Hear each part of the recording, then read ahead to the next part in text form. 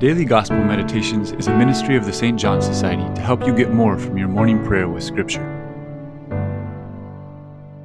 In today's Gospel, Jesus warns us against false prophets, that is, those who distort his teachings. The label of false prophets doesn't really apply to unbelievers or atheists or to people who are in error or confused. Rather, Jesus is referring to those who present themselves as his disciples, as Catholic teachers, but knowingly distort the teachings of the Church or lead a double life to the point that they can be described as ravenous wolves inside.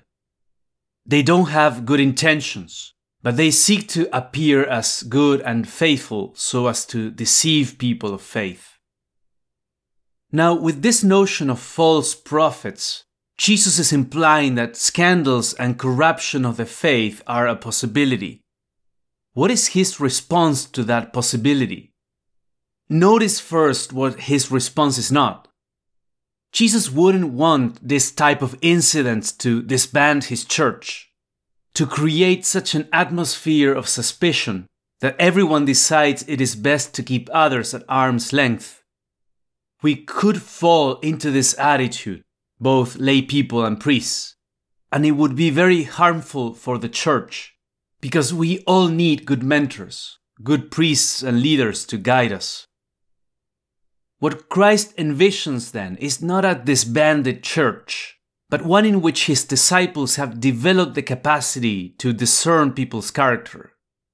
He would say, be open, but don't be too hasty in judging and in giving your full confidence to someone. Set common sense boundaries, knowing that anyone can be tempted. Get to know someone before you trust. Take one step at a time.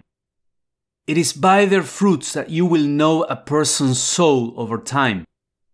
Look for the fruits of the Spirit as listed in Galatians 5. Love, joy, peace, patience, kindness, generosity, faithfulness, gentleness, self-control.